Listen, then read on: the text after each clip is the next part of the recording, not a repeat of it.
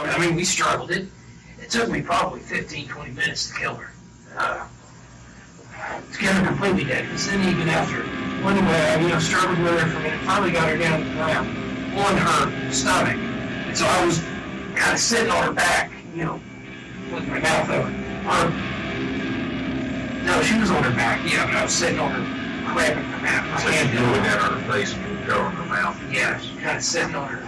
Not really putting my full weight on her, kind of like on my knees, putting my weight on her stomach to hold her down.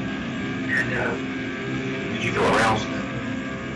Very, yeah. By the time I got done killing her, like underwear was soaked, get aroused and start, kind of leaking oil. Pre-ejaculation. Yeah, it was, my underwear was pretty much soaked by the time she, or even before she was in there. So are you telling me you were sexually gratified during this struggle?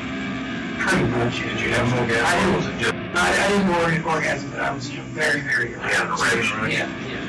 And, just standing there behind her, debating on killing her or not, starting to get an erection.